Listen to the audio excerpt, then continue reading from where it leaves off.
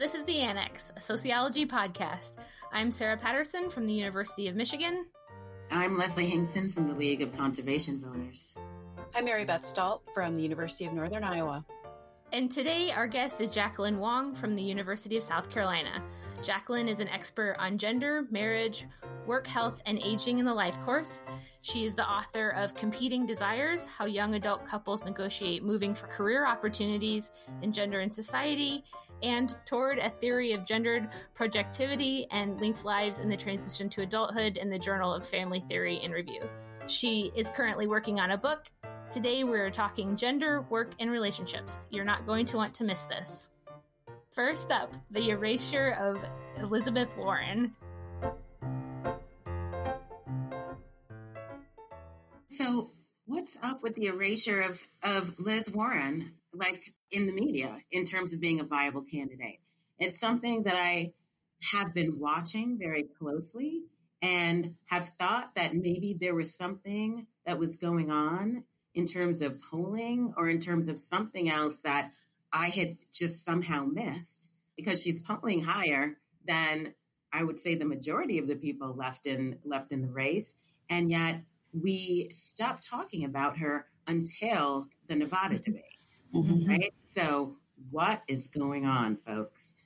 Yeah, I thought it was strange how even the polls didn't have her in them. It was like she literally disappeared for a second. Mm-hmm. Yeah, and one of the things that, one of the stories that I felt continued to go on when they did include her in was having her be a surrogate for Bernie Sanders when she was not trying to be anyone's surrogate. So I'm wondering, since this is our show on gender, do you think there's something gendered going on here? Well, I think she has a different communication style than some of the other women who were in the pool. And I think that, at least from Iowa, so I have to fully admit that I was not present at caucus. I was flying back from a conference. And so I woke up the next morning and I'm like, what happened or what didn't happen? And so I think that there's a particular communication style that we expect of women, and she's defying that in ways similar to other women have in the past. And so I think that lots of folks don't know what to do with her. And I think that that's really common with some of the other things we're planning on talking about today. But I think that some of the tension points, the likability discussions, the new campaign on Facebook, which has some swears in it, right? So she's electable if we fucking vote for her. So I haven't seen any of that, but that's hit Facebook recently and it's probably other places too. But I just think that connecting the voters' actions to, polling, all that kind of stuff. So I totally agree that she's not where we think she should be. I think she's gotten a lot of coverage on Saturday Night Live in ways that other people have not. I don't know if that has if there's an SNL factor, I have no idea, but I think that has something to do with it, maybe too. So she has gotten press.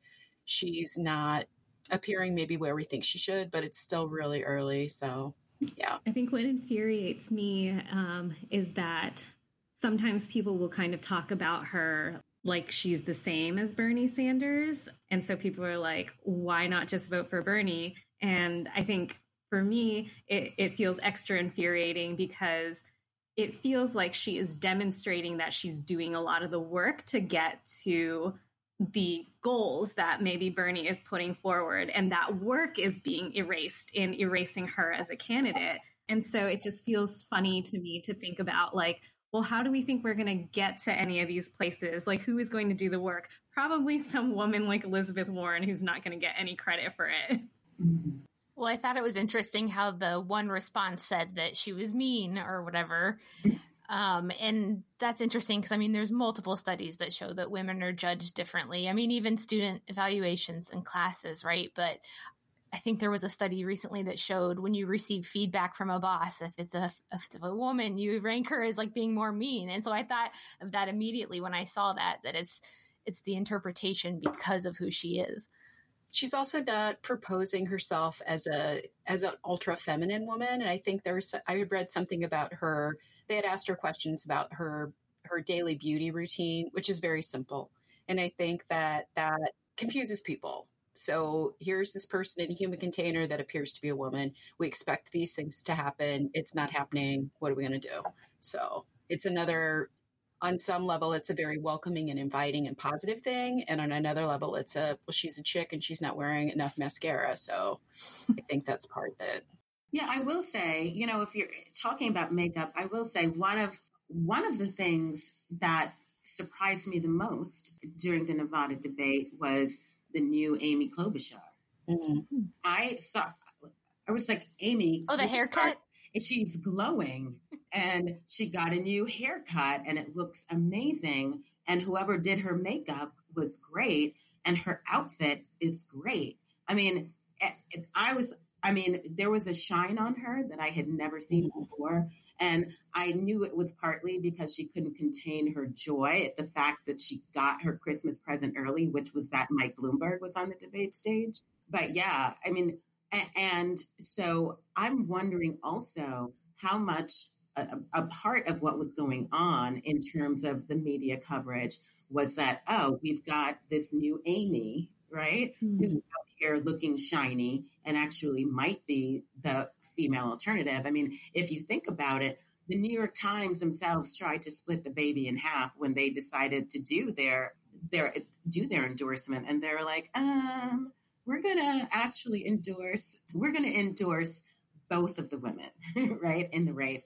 And it's not because we're being coy. It's not because we don't want to be wrong. It's because we think they're both amazing, but they are both so incredibly different. Yeah. How could you endorse them both?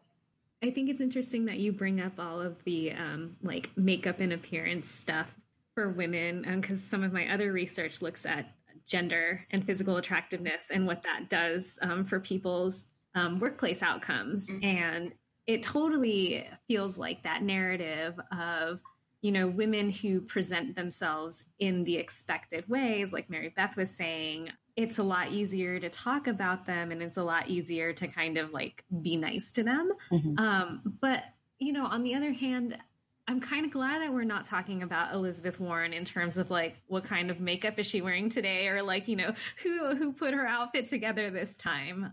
So, maybe that gives us a little bit more room to talk about actual policy. But, at the end of the day, if we're not talking about her at all, like what, what do we get? No, exactly. And, and I really do hope that we're totally wrong. I really hope that like somehow, there's some technical glitch out there that her name just can't appear in written form. And that is why none of the media outlets are writing about her. Because if this is the year 2020, and the reason why we're not talking about her is because she doesn't present in a certain way, because she likes to swear, and because she's so incredibly smart, then I don't know. Yeah. Well, what do you all think about her being the focus of attention in alternative media sources? So like maybe she is being erased by like CNN and MSNBC, but like she's being talked about in The Root, right? Mm-hmm. Like maybe other people are talking about her in ways that are, I don't know, maybe more impactful. I'm not sure. Well, I mean, I definitely love the Root article about her erasure, right? Basically saying, whoa, people, right? Don't remember, she's still here. She hasn't dropped out of the race. We're not saying we're endorsing her, right? But if you want Bernie because of X, Y, and Z, remember what she has to offer. And if you want, so-and-so because of X, remember, right? And yeah, I mean, and I think that venues like The Root, I mean, if what we're saying is that, this candidate has to deliver a certain demographic, maybe being carried in alternative press outlets actually will provide her with a boost, and not being covered so much in primary media outlets might actually save her from some of the sort of excoriating, critiques that some of these press outlets are levying against some of the others. So it could end up being win-win. I don't know. So do you think the request for candidates to reveal their health records, do you think that will benefit if anything ever happens with it? Because right now people are just denying that they're going to do it. So do you think that would help her or help any of the women candidates? I just always remember when Donald Trump released his health records and his doctor said, He is the healthiest individual who has ever lived in the history of humanity, period. Right? So I'm just saying. Cauliflower. So, yeah. Yeah, I don't know. I don't know how I would feel about the health records thing and how that could be gendered because we have a ton of research on how healthcare access and healthcare provision is incredibly gendered, where like women's pain is not taken seriously, particularly if you're a woman of color, particularly if you're like a poor woman of color who's also a sexual minority. So I don't really know what to expect if Elizabeth Warren or Amy Klobuchar were to release their health records. Would they have health conditions that we don't know what to make of and then spin that into a negative? Well, true. It might just be the menopausal measuring stick. And, I think that, Steinem wrote the essay If Men Could Menstruate a long time ago, so it might just bring all that kind of stuff back. So I don't know if it's useful or not. I just think it's interesting when that request is being made and how people are denying that request. So, yeah. I think that received wisdom is that it can only hurt Bernie Sanders, right? Mm-hmm. I don't know that it would benefit any of the women, but it would only hurt Bernie Sanders. Although I must say, I think he's looking 100% better since he had that procedure, right? He 100% better. So, and the other thing too is I'm not entirely certain, like how the general public, what kind of knowledge and skills the general public has in being able to, for themselves, read and understand someone else's like medical records, right? And so then again, it falls back to the press to spin it in whatever way. So, unless Elizabeth Warren can spin it into her own, like I have a plan to like help make this so that it's less confusing. Because if I can't even get it together and like I have all of this help to try to like produce these documents, like how the heck are you going to do this? And how does a lack of access to health records mean that you're going to have poor quality of health provision or like poor outcomes in health? And here's how I'll fix it. Because that would be fun. And it seems like it would be on brand. It would be fun and on brand, but then again, going back to these presentation styles, nobody likes a know-it-all, and they especially don't like a know-it-all woman, right? It seems to me, at least that's been my experience. So I'm just saying. Yeah. It's a good way to put it. Yeah, I always just feel like I'm on my own little cloud because I'm like, I don't know, a know-it-all woman seems like she could be really good at being in charge of things. Oh, I totally believe that. Well, that's like the Ann Coulter tweet, right? Where she was like, she's going to come in and do work and get things done. And it's like, it was meant to be offensive, but... Yeah, you're like, God. Thanks, sister. So recently in the Harvard Business Review, Robin Ellie and Irene Padovic wrote about what's really holding women back. And I just want to read this one piece at the very end of their article. They say, our findings align with a growing consensus among gender scholars.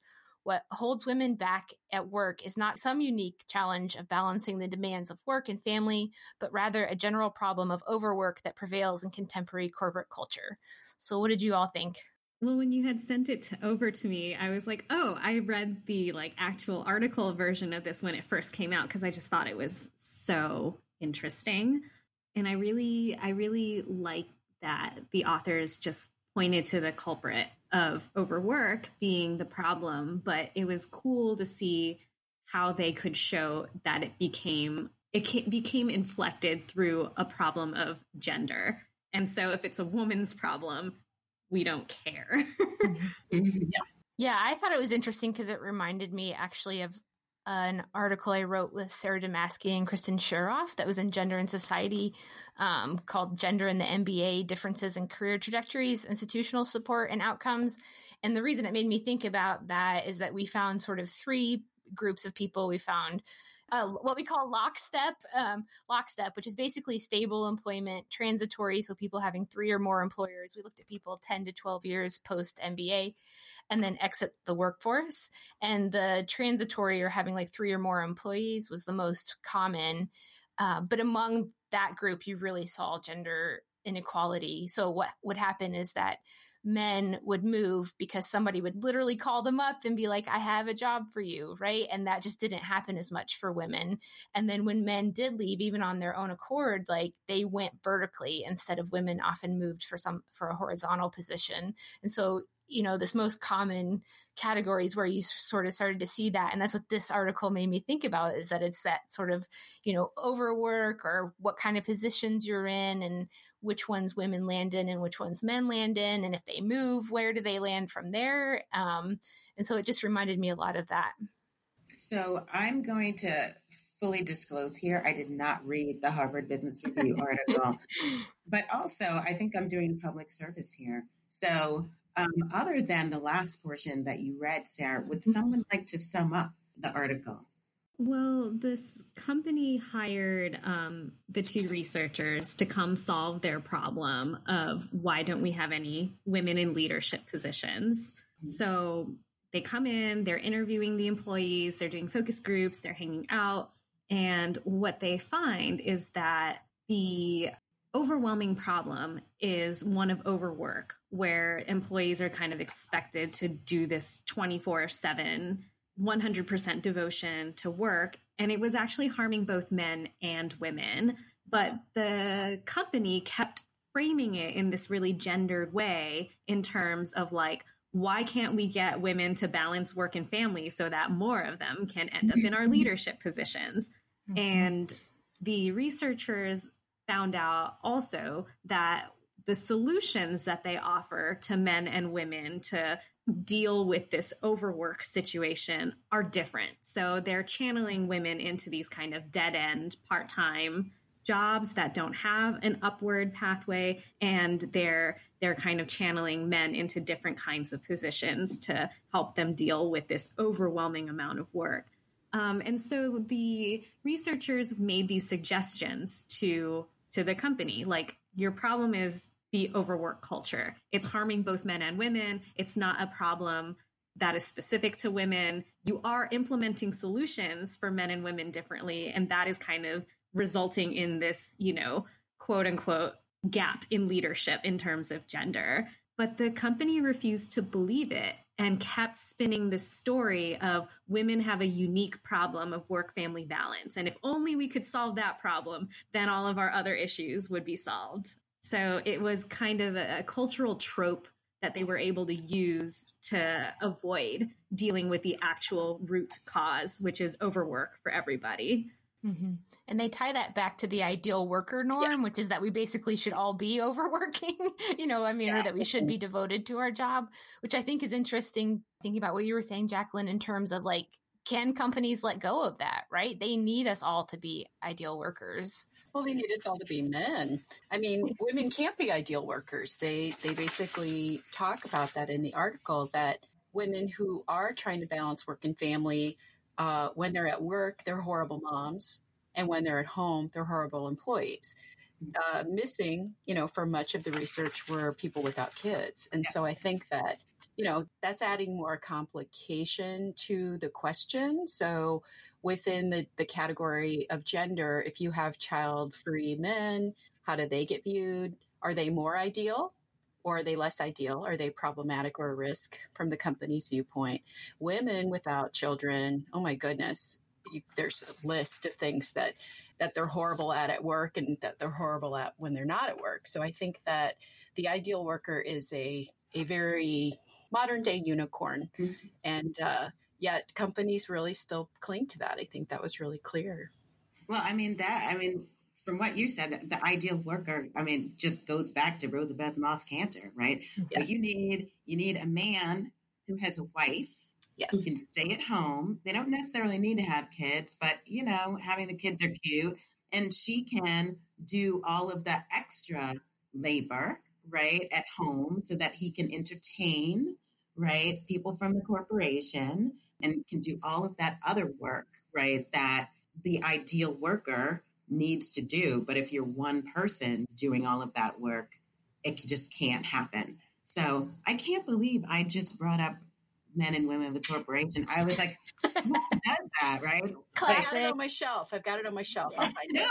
But the fact that like it's new again, right? Yes. Is what again? It's astounding to me. Astounding. Yeah, Sarah, like you were saying about can we get rid of this ideal worker norm? And that reminds me of, I think, a New York Times piece that came out a little while ago that was something like, well, you can never have work-family balance if we continue to live under capitalism. Mm-hmm. What if the ideal worker is somebody who has robot staff? Would that work? Oh. Then it would matter. Yeah, I don't know. I think always the ideal worker is a man who has women doing all of the extra labor. That's what I mean. Sorry. Does anybody have a Roomba? That's what that made me think.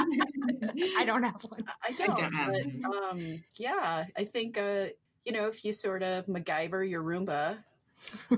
Get it to wash dishes. Yeah. Mm-hmm. I'm sure somebody has tried that. Yeah. I don't know. You can get them to figure out how to put together a menu and answer the phone and and offer customer service. Yep. Mm-hmm. Yep. Yeah. It's just it's frustrating. The article was informative, and I want to go back and read the original piece, but it's frustrating to see that this is still a thing. Mm-hmm. Yeah, and it seems like it's becoming even more of a thing, right? Jacqueline mentioned the New York Times piece that talked about capitalism. And I think that what people often neglect to add when they're talking about capitalism is that we are in a particular stage of capitalism right now, right? We are in this, what people are calling late stage capitalism, and the extractive process, right, of this system is in full force. And it's sort of like, unless we can come in and create interventions, and I don't mean like, putting robots in everywhere, right? Because then what that means is then people just don't have jobs and they don't have money. No, that's right. That's true. Right. Like there need to be interventions to put the brakes on this extractive process. Otherwise, things are just going to get worse and worse from the perspective of everyone. Mm-hmm. So one of the things that is interesting at the beginning of the article, and I want to go back and read the whole piece, is it states that women made a lot of progress, probably white women in corporate America, as we know, with second wave feminism, gains and not gains. In the 70s and 80s, there were a lot of women that entered the workplace and started working up the ladder, but it slowed down in the 90s, and now it's not happening. So what do we know about the 70s and 80s? What were we doing that we could maybe review and possibly implement parts of that again? See, I don't know that it has to do with workplace policies and gender so much as it has to do with the nature of our economy and the nature of work more generally today, right, than in the 1970s, right? Oh my God, there's this book that I love, and for whatever reason I can't.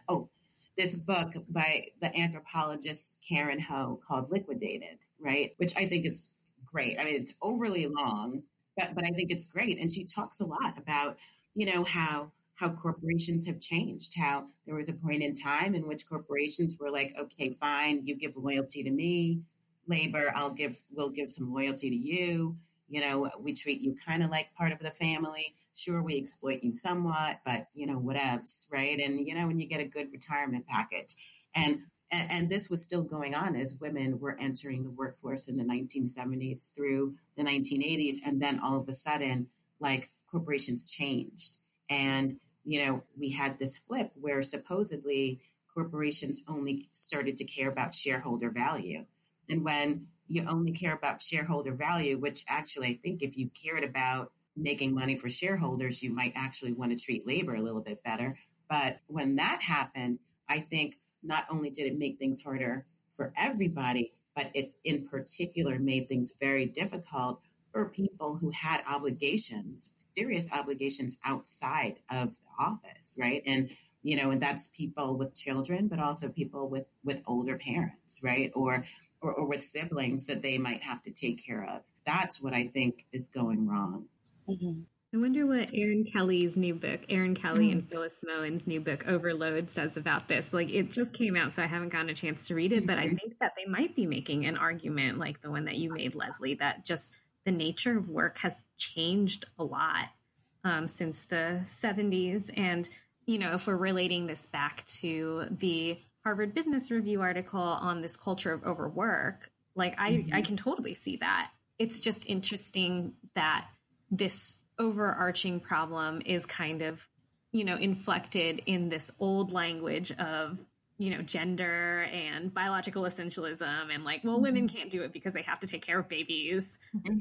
But it's not really helping us move forward today. And I think that goes back to your question, Mary Beth, of like, what do we need to do to kind of get those changes to happen now? And I think maybe one of the things that we need to think about is like, well, what is the actual root problem here?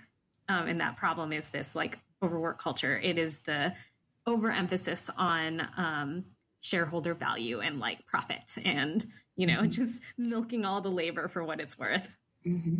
Well, the other thing too, I think it's about health insurance and that our insurance is tied to our workplace. And so talking with people from other countries and they're speculating on our lives and vice versa. And, you know, there's an assumption that American workers just aren't doing enough to try to make change. And I'm like, yeah, we can't because we're working. Sure. We're working. Sorry, I'm calling you from the office and I'm multitasking. Thank you very much. But, you know, if you lose you're going to lose your insurance every time. You know, it's just the massive upheaval of changing a job is changing everything about your job. And so I think there's so many components that are part of our whole career lives, but they all get separated out and they all have to be managed and negotiated differently. And they're all up to if we're working or overworking consistently. So I think we're in a unique situation, problematic, but unique. Yeah, that reminds me of something that one of my interviewees said recently. Sarah mentioned that I have one article in Gender and Society called Competing Desires, where I interview all these couples who are making these career and relocation decisions together. So basically, it's all of these people who are finishing up their graduate and professional degrees and trying to find their jobs and launch their careers. So I went back to do a 5-year follow-up interview with everybody last year, which was really fascinating. And one of the people in my study, I just really remember feeling really stuck in their job because of health insurance, where it was like, you know, I would love to, take a shot and try to apply for like all these other places. Like, I think this role would make a lot more sense for me, et cetera, et cetera. But the benefits here are just so good. And in particular, it was a woman who was really concerned about the benefits that she could give to her child in terms of there's like daycare, help. There's like excellent health insurance for like our whole family, blah, blah, blah. And so it was an interesting conversation because it kind of felt like, well, he's taking off and doing the thing that he wants to do in his career and like doing what he wants with his professional skills. And I'm stuck not because of these reasons that have been explained in the literature, but the reason is like, I can't leave the benefits. Like it's too important for our family. Mm-hmm.